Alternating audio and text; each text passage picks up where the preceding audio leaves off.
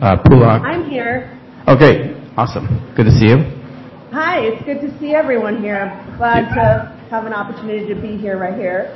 Great. So I just thought I would focus on just some new efficiencies that we're seeing in this space. So, for example, what we're starting to see is a lot of new technology being built that continues to solve old problems. Now, this is something that I've seen spoken over and over over the course of the years. But what we're seeing is that there's an opportunity now that there hasn't been to create a lot more development more efficiently, at more efficient development costs. And so this is different. The cost to develop technology 3 years ago is much more expensive than what we're seeing today. And so I think it's worth looking, and I think we are looking heavily at a lot of early stage companies that are going back and saying, can we solve some of the older problems with some new technologies? And what I mean by that is, can we drive engagement? Can we drive user engagement to see if there can be improvements? I had the opportunity to invest in a company recently in the workforce space. It's a mentorship platform. This is a space that has been approached over and over and over again by corporations across the board. But if anybody has watched anything through the pandemic and the Great Resignation, workforce engagement has become one of the top priorities across every corporation. And software tools are definitely going to be part of that solution, but they need to be built in a way that drives engagement with the end user. And the solutions that we see that are utilized today by companies are not doing that.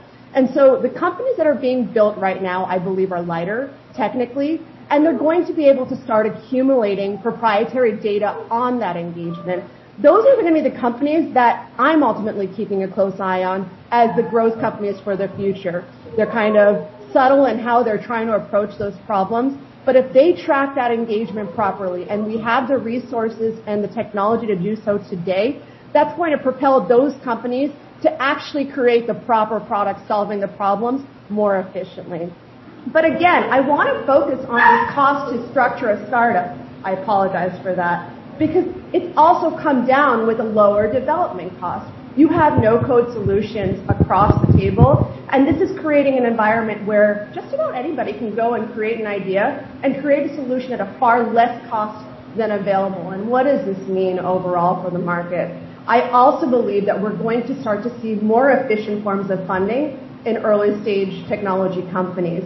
It's a highly illiquid, highly inefficient market. You cannot understand what may or may not be going on in those markets early on, or at least the traditional landscape is.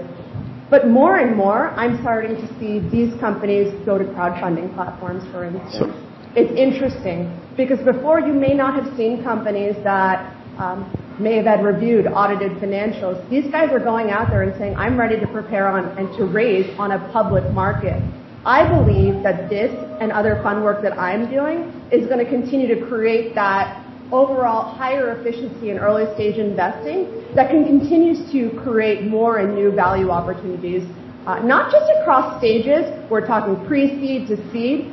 I think those barriers are going to continue to decline. I think the definition of what we even call it, I'm going to throw an anecdote in there because I heard somebody talking about it earlier. For the gender lens work I do, I often hear women who are generating revenue, women who are CEOs of a company generating, they often say, oh, we are pre-seed. And often, when I hear pre-seed, I think of a concept, I think of a spreadsheet, I think of an idea. If you're generating revenue, that's a pretty further along than what one might conceive. And so what I'm driving to say is that these greater efficiencies within the market, it's going to reduce those barriers across stage, but also across asset classes. So, seeing a lot of opportunity to be looking in technology, but seeing how technology can be used with other growth classes such as real estate. Great. And I appreciate you just jumping right in there. But I have a place marker to Harjeet on that stages and blurring and how things are happening. So I don't know if you're on, Harjeet. But first, let's let you, and maybe Pulak, you could, because you're a little broader. You're both a technology platform and you're talking about asset classes, and then we'll turn to Anna. Here's some mics. 1, 2.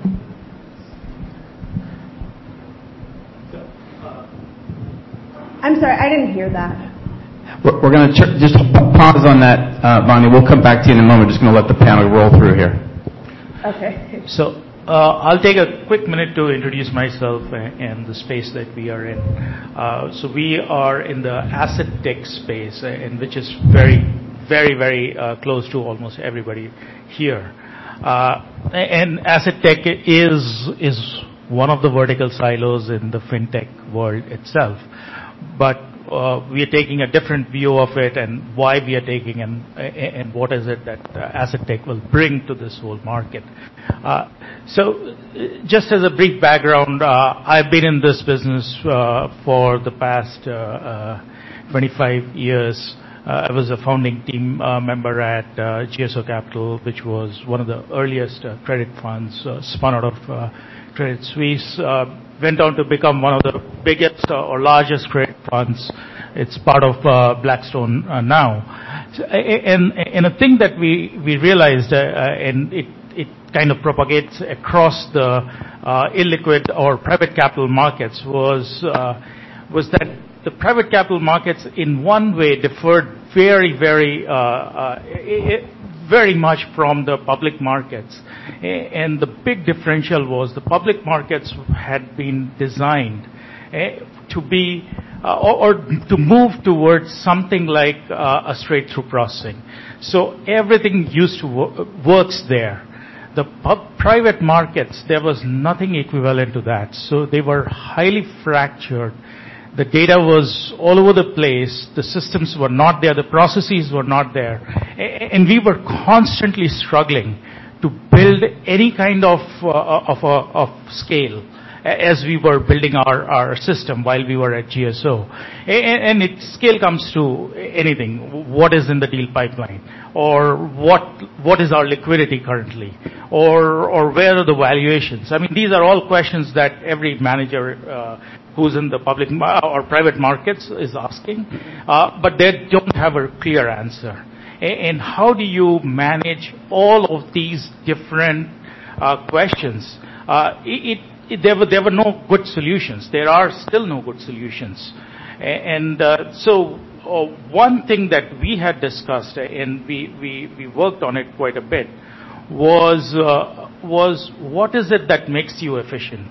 And at that point, it came down to what everybody knows. We looked at the assembly line model, and we said assembly lines were designed by Ford, but they are still being used by Tesla or by the chip manufacturers or almost everybody.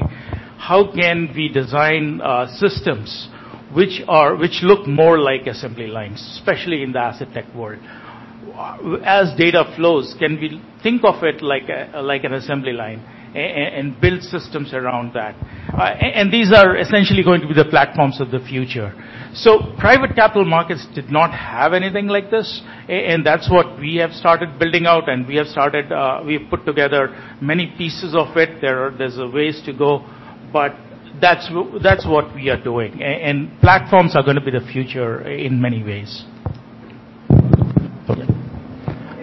And you're going to switch gears completely in a way. So, in fact, your career is sort of parallel pathing, switching careers. I'm so intrigued by what you're doing. Hi, can you hear me? Yeah. I actually have some slides. I don't know if anybody kind of picked up my slides, but that's fine. I can go without them. I'll try to wing it here. Go. Sure. Well, so my background is actually hedge funds, and what I focused on most of my investing career was special situations, contrarian situations, value investing, and essentially picking up on niches where few people are looking. So me and my hedge fund partner are doing exactly that. So we're not looking at it as a career switch. We're starting a company, a tech company, and the platform is in the audio space. So we're not talking about metaverse. We're not talking about Mr. Sugar Mountain announcing that we're going into video. We're actually looking into audio, which we think is a great niche, which we think is unexplored. Very few people have actually tried to create, a platform out of it and make something that is revolutionary. So we think we have something.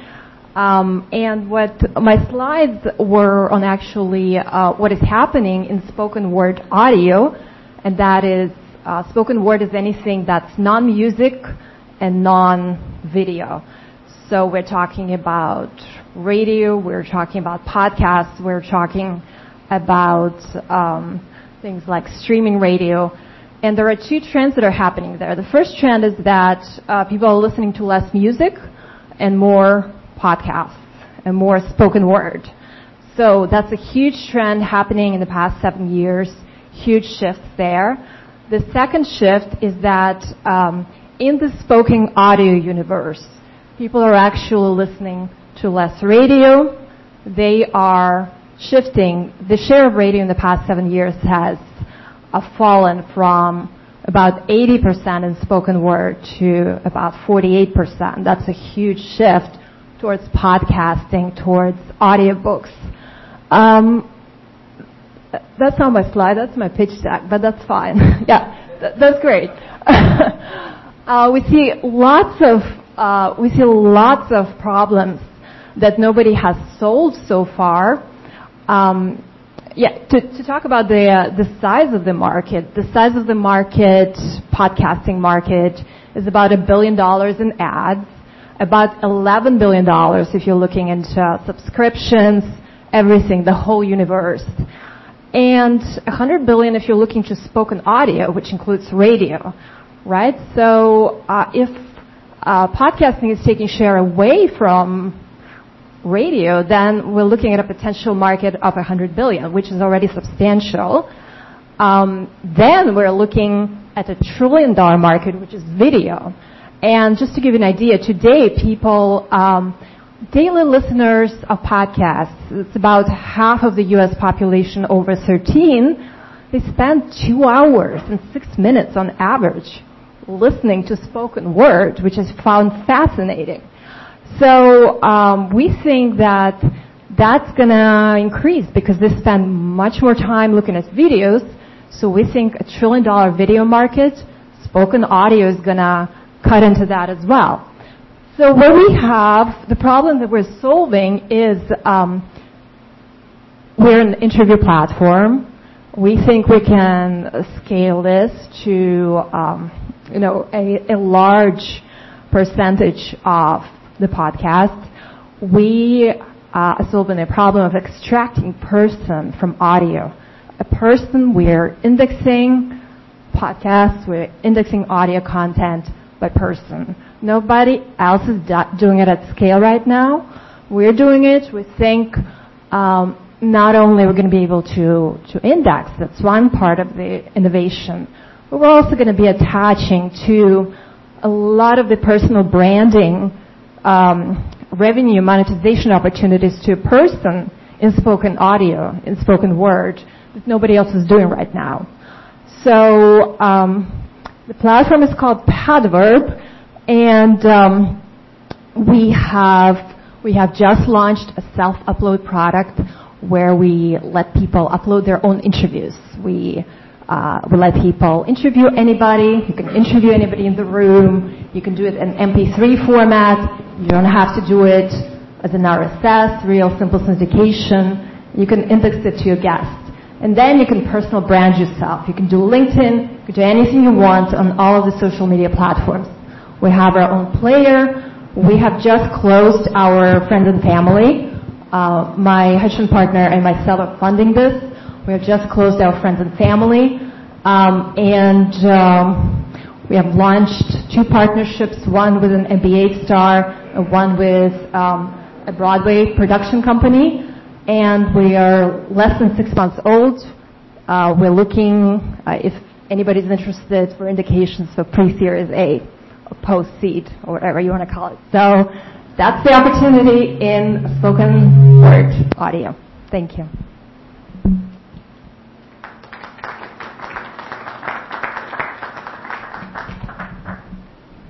And if you can introduce yourself, because you wear 2 hats. You're doing deals on behalf of your family office, and then you've hatched this baby, right? Yeah. So I'm Aaron Hatton. I represent represent a single-family office based in Southern California. The family's created and invested in and I guess advised technology companies for the better half of the last century. And the principal right now is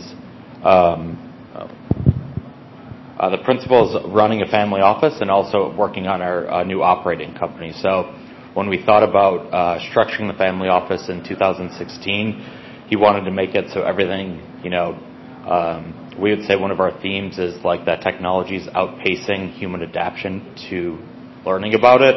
So the way that we've developed the family office is open APIs, SDKs, everything is, digital. And that's what I'll talk about today. So this is one of his slides, and he probably does a much better job at presenting it than I do, so you got to bear with me. But okay. So how to thrive as a family office in exponential digital times. So our key themes are the fact that technology is outpacing its human adaptability. As you can see, the learning curve hasn't caught up to where the technology is today. So if you look at where we're at today, the year 2020, we believe that if we think about artificial intelligence and the fact that humans are usually poor substitutes for robots, that as of today, we can simulate one human mouse brain with every piece of artificial intelligence that we develop. So we'd rather use technology to do the mundane work and let, human minds flourish and be, creative and thoughtful, as to what they were built for. An example of this would be how Huang's law has outpaced Moore's law. So this is something that we talk a lot about. NVIDIA's actually just became the 7th largest company on the S&P 500. So some of our themes in the family office are the rise of decentralization, the great wealth transfer, obviously the rise of alternatives. We think that our advancements in AI and machine learning have brought us into the 4th industrial revolution. And then the 3 laws that we always keep in mind are Moore, Wang, and the Metcalfe law. You can see an example of here today in 2004, the top 10 companies by market cap versus today, and how, most of which are shifted to technology. And then this is just an example recently to reinforce the trend.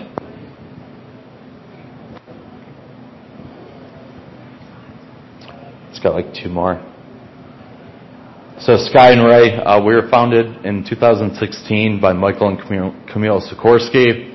Our expertise is in fintech, wealth tech, machine learning, mobile, and design. The family office was originally inspired by David Swensen in terms of our portfolio construction. And then kind of our thought process is, what does that mean? Heavy alternatives. We think that, so we're designed to be a digital family office. Artificial intelligence first. We're building everything with open APIs, and then written culture is important. So we're using technology to document everything from day one. So as we grow, kind of the themes and thesis won't be ignored. And then the new operating company is a business called Kopi Wealth Studios, and it's a mobile platform that allows families to preserve, grow, and validate their wealth.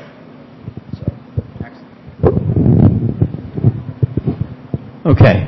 So any questions from, you've heard of, tech media world, where I sort of completely messed up her presentation, but she overcame that. Hey, Mark. Yes. I got a quick question, maybe for the co-pays. Yep.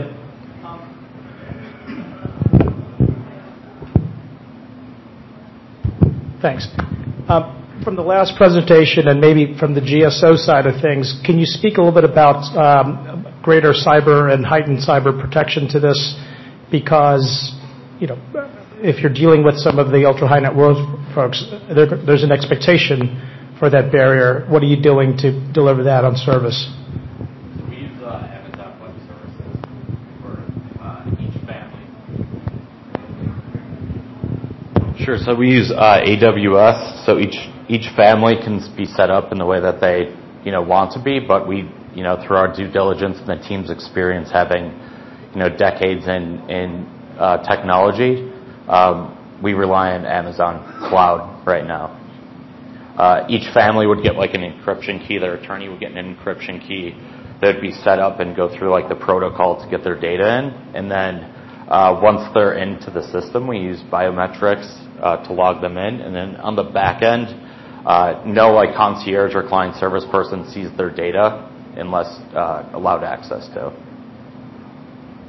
Yeah, cyber is actually one of the most important pieces of data that you are putting together, and this is across whether it's family offices or it's funds or asset managers. All of them are looking for very, very high level of security. So there are a couple of pieces to how we look at cyber and how we manage it.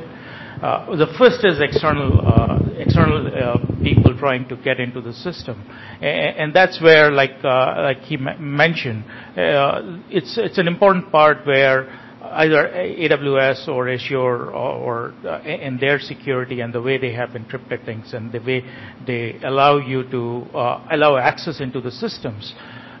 They provide a number of levels of security, and it's up to the developers and the intelligence of the developers to take advantage of some of those cybersecurity services that are provided by both AWS and Amazon. But then the second and important part also is, what if somebody internal is trying to get into the system, or somebody internal is trying to download data which he's not supposed to have access to. So again, you design systems where access is very well controlled, and you can monitor who is doing what at any point of time. And our systems have been created in such a way that if somebody, for example, just is trying to download the entire investor list at an asset manager, this will be immediately stopped. And so you have to design your systems internally also to be able to take advantage of some of the features. The other part of it is internally also. The biggest hacks that come is because of somebody has lost their password, or the password is easily traceable. So there, multi-factor authentication has become a big deal.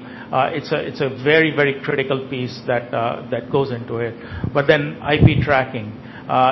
There are so many features that are being that can be incorporated into the design that you can really stop malicious folks getting into it.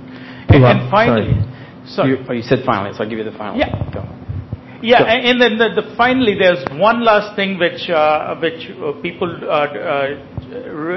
don't realize quite a bit, is data which is in transit between AWS and in your system. And again, you should have your HTTPS encryptions and all of that in place. So all of those things you have to put together to put a proper security protocol. So two things. And you're going to stay around for the consumer panel. So that's where we're going to make up everything. I'm going to find your deck too.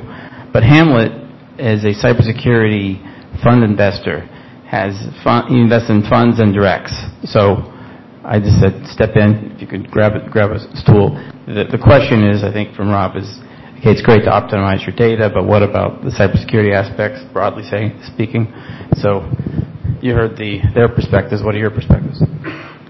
Thanks. Real quick, Hamlet Yusuf. I run a venture fund. We focus on national security, defense-related technologies. So cybersecurity is a big area of what we invest in. The importance of cybersecurity, this probably talks a lot of stuff you all talked about earlier, is traditionally when you looked at hacks and compromises, the hackers, whether they're hacking syndicates or if they're state-backed entities, they're going after Microsoft, they're going after CIA, they're going after the State Department, they're going after big corporations. What's changed over the last several years are starting to go after what we call soft targets. Targets that don't have the resources, the infrastructure, and the layered approach to protect their equities. So what's happening is if you have a group of Russian hackers or Chinese, North Korean, or Iranian hackers, their day job is to attack national security interests in the U.S., the U.K., the West, or elsewhere. They're using state-developed tools to unofficially target valuable assets. At night, they can do whatever the hell they want. So the Russian government will look the other way, or their overlords will look the other way, and they can use that same infrastructure to go after an easier target. Well, what's an easier target? Family offices, law firms, accounting shops, small, mid-sized enterprises. Those are becoming more and more high-value targets because they don't have the infrastructure, they don't have the best practices, they don't have the best training in place. They become an easy target. So me as a hacker, my job is to steal national security secrets. I can make up my side hustle by hacking an enterprise or entity or family office and getting away with whatever I can get away with, and I know my overlords aren't going to do anything about it. So having the right layered security, I think, is critical. This is something you don't learn by going through a couple of seminars. I think your best bet is to understand what that right what that right tech stack looks like, and make sure you have that to protect your interests. So. Can I answer that question too, real briefly? Sure. Yeah, so in response to Russian hackers, we have a team of Russian PhDs, and we're doing everything on our servers. So we're trying to create an in-house solution, but for more commodity type and data-heavy things, we're going to use AWS as well. For example, for speech-to-text, we'll use AWS, which is expensive but necessary. Any questions about the sort of technology, the companies that they're working on before we switch to consumer? Yeah, Greg?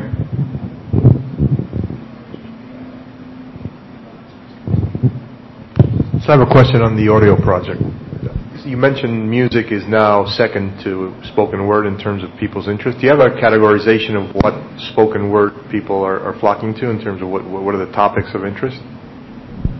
Yeah, I actually do. There was an NPR research that just came out, NPR Radio and Edison Research, and I can remember from memory. So about 60% of people are interested in engagement and connection, so anything that has to do with mental health, like connecting with other people, which is the pandemic, the side effect of the pandemic. About the same, 60%. Yeah, here you go. Self-improvement, 60% of podcast listeners. Encouragement and positivity, 57%. Education, 46%. And unique perspectives, so 60%. So this is what I've just mentioned is among younger listeners. The general population is interested, like in the majority, like these primarily have to do with like younger, less than, let's say, 45 listeners, and the general population has a variety of different, crime. True crime is a big thing. Interviews. Now we are an interview platform. We think a lot of the sectors are covered by interview format, up to 75%. We are not necessarily two people, but we want at least a question and answer, so maybe two co-hosts, one guest plus 1 to 3 to 5 guests. That's 75% of the market. People love interviews. That's why it ties very well with unique perspectives, especially the 60%. Yeah, that's a great question. So Clubhouse actually has been part of the reason that spoken word audio is gaining market share. The overlap is that Clubhouse right now, the way they are now, they are so-called ephemeral content, right? The content is presented in group chats and then it disappears. However, Clubhouse has just announced at the Wall Street Journal conference that they are moving into recording what was said. So the feature is replays. They're doing a podcast feature as well. But we don't think that, we're competing with them. We think we are very unique because we attach a person to audio. And, they're doing it in a slightly different way. Not everything is going to be replayed and put into real simple syndication. There's a lot of copycats right now to Clubhouse as well, including, Facebook is coming up with something, Twitter is coming up with something. So it's a different format. It's nice. It has its challenges, but it's different from us. Just what the world needs, another social network. Come join our 361 firm community of investors and thought leaders. We have a lot of events created by the community as we collaborate on investments and philanthropic interests. Join us.